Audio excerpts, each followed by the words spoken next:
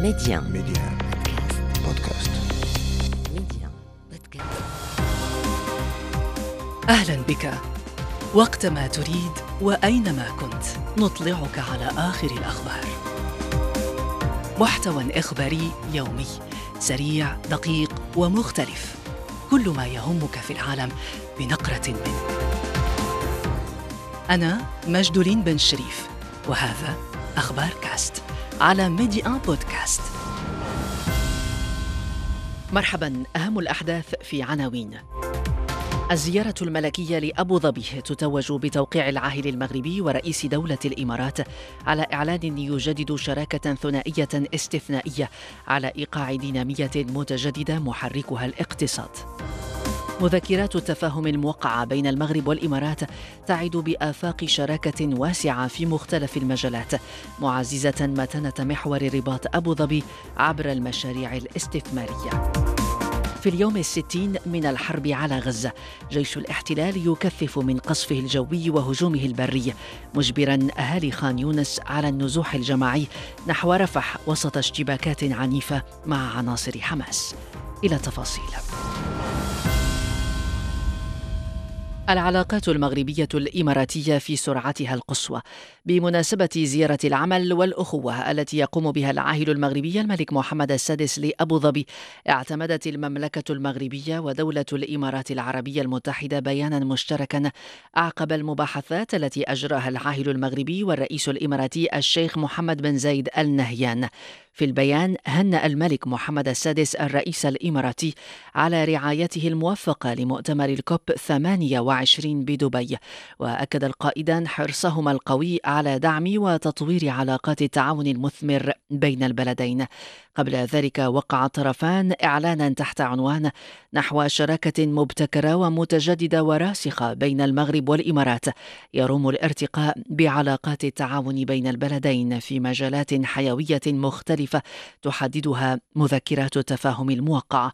يقربنا من أهم مجريات هذه الزيارة محفوظ ولد السلك. الشراكة المبتكرة والمتجددة بين المغرب والإمارات يتصدر أهدافها العمل على ترجمة التكامل بين البلدين إلى تعاضد نوعي واستثمار مستدام، وإرساء نموذج تعاون اقتصادي واستثماري شامل ومتوازن، إضافة لتفعيل تعاون عملي وملموس عبر مشاريع مهيكلة تستجيب لمصالح الطرفين. طبقا للإعلان الموقع بين قائدي البلدين، يرتكز الطرفان في تعاونهما على مبادئ بينها إعطاء دفعة قوية ومتجددة للشراكة، وتفعيل نماذج تعاون عملية ومبتكرة وفقا للتفاهم المشترك. في إطار الشراكة والتعاون، سيعمل الطرفان على إعطاء الأولوية لبحث فرص الاستثمار في مشاريع بينها تمديد خطوط السكك الحديدية، بما في ذلك القطار فائق السرعة القنيطرة مراكش، وتطوير المطارات بما فيها الدار البيضاء ومراكش والداخل والناظور، إضافة لتهيئة الموانئ والاستثمارات، خاصة ميناء الناظور والداخل الأطلسية. على صعيد استكشاف فرص الاستثمار، تهتم الشراكة المغربية الإماراتية بمشاريع تحويل المياه وإنجاز السدود، وبالطاقات المتجددة وإنتاج الهيدروجين الأخضر ومشتقاته. وفي مجال بحث التعاون الإنمائي، تهتم الشراكة بفرص المساهمة في إعادة إعمار وتهيئة المناطق المتضررة من زلزال الحوز. في طليعة إمكانيات التعاون في مجال الشراكة الاقتصادية، يأتي مشروع أنبوب الغاز الإفريقي الأطلسي وتهيئة وتطوير المشروع المندمج داخل جتوي تو أفريكا. عبر المؤسسات المعنية، سيعمل الطرفان على دراسة المشاريع الاستراتيجية في هذا الإعلان، وستكون المشاريع موضوع مذكرات تفاهم خاصة تحدد مواصفات المشروع وأشكال تمويله والحيز الزمني لتنفيذه، على أن تتم دراسة وإبرام المذكرات في أجل 3 أشهر من تاريخ الإعلان. تمهيدا لتجسيد الشراكة على أرض الواقع، ترأس العاهل المغربي والرئيس الإماراتي مراسم تبادل 12 مذكرة تفاهم تضم مجالات بينها البنية التحتية والطاقة والأمن الغذائي. وحرصا على إنجاح هذه الشراكة الاستثنائية، اتفق المغرب والإمارات بالفعل على طرق التمويل التي تعد مرحلة أساسية في أي مشروع ناجح، كما اتفق البلدان على إحداث آليات للتنفيذ والتتبع. يضع هذا الإعلان بين البلدين أسس نموذج شامل ومتوازن للتعاون الاقتصادي والاستثماري، وفق مقاربة براغماتية وملموسة بالنسبة للمستثمرين الإماراتيين، فإن المغرب أضحى قطبا اقتصاديا، كما يصرح من أبوظبي جمال بن سيف الجروان الأمين العام لمجلس الإمارات للمستثمرين في الخارج. اتفاقية تقريبا هي شاملة في جميع قطاعات الاستثمار ومن البنية التحتية، سواء من القطارات أو من الموانئ أو من المطارات أو القطاع البحري والفلاحي وإلى آخره. حقيقة على المستوى المحلي الإماراتي والمستثمرين الإماراتيين بالخارج تمثل يعني أهمية قصوى، أولا بسبب أن تعطي إشارة حقيقة بثقة القيادتين والحكومتين الرشيدتين بأن هناك اتفاق تام في الرؤى وفي المناخ الاستثماري. اليوم في المملكة المغربية يحظى باهتمام سامي من جلالة الملك محمد السادس نصره الله. فحقيقة من بصوت المستثمر الإماراتي أو بصوت المستثمرين الإماراتيين نقول نحن عازمون بضخ استثمارات إضافية. ما استثمرناه حتى الآن في المملكة المغربية وصل تقريبا 20 مليار دولار، ونحن نعتبر الأول عربيا والثاني عالميا من حيث القيمة والكمية الاستثمار التي وصلت إلى التراب المغربي. فنعزم إن شاء الله في ال5 سنوات القادمة بمضاعفة هذا الاستثمار والوصول إلى الأهداف المرجوة التي وضعوا لبناتها بالأمس قيادتي البلدين الرشيدتين، وإن شاء الله يتم تحقيق هذه الأهداف برعاية سامية من القيادتين بالبلدين. في اليوم 60 من الحرب الإسرائيلية على غزة، واصلت قوة الاحتلال هجومها البري الواسع وقصفها العنيف على مناطق متفرقة من القطاع. عدد من المنظمات الإنسانية بينها اليونس تتحدث عن ظروف إنسانية صعبة جدا ووضع قاتم قاتل، معتبرة أن المستشفيات أصبحت ساحات حرب وميادين معارك. لم يعد من خيار آخر أمام أهالي خان يونس سوى النزوح الجماعي نحو رفح، لكن لا منطقة آمنة. وفق الناطق باسم اليونسف، فإن من المستحيل إنشاء ما يسمى بمناطق آمنة يفر إليها المدنيون داخل قطاع غزة وسط حملة القصف الإسرائيلية.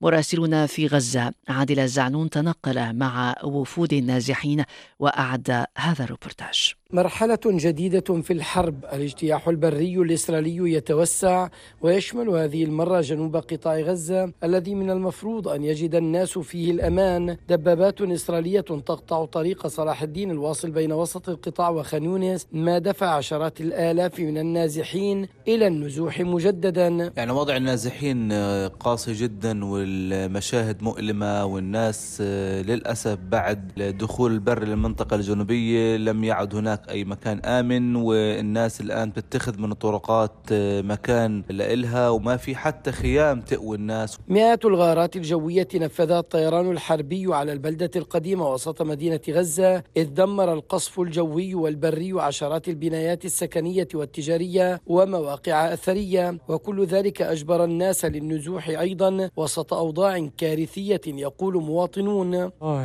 من أصعب الأشياء اللي بنمر فيها في الحرب النزوح. يعني فجأة بتستقر في مكان بتلاقي حالك في غير آمن، تضطر تنزح من مكان لمكان وبطل في مكان آمن، مش عارفين وين نروح. نزحنا من غزة وطلعنا من مدينة غزة، رحنا نزحنا لمدينة خان يونس، وخرجنا من مدينة خان يونس نزحنا إلى مدينة رفح، وصرنا مرحلين ونازحين. كيف طب أوضاعكم؟ والله الأوضاع يعني شيء كتير صراحة يعني، وغلاء الأسعار له تأثير كبير، في نقص في المواد الغذائية والمواد التموينية. وفي الأثناء تحذر الأونروا من مجاعة بدأت معالمها تتضح وتتسع. عادل الزعنون، غزة ميديا. الجيش الإسرائيلي أقر بمقتل ضابط وجنديين من سلاح المدرعات في المعارك الدائرة مع عناصر حركتي حماس والجهاد الإسلامي خلال الليلة الماضية، مشيرا إلى إصابة 4 آخرين بجروح خطيرة، بينهم ضابط من وحدة المظلات. اشتباكات الطرفين أصبحت أكثر ضراوة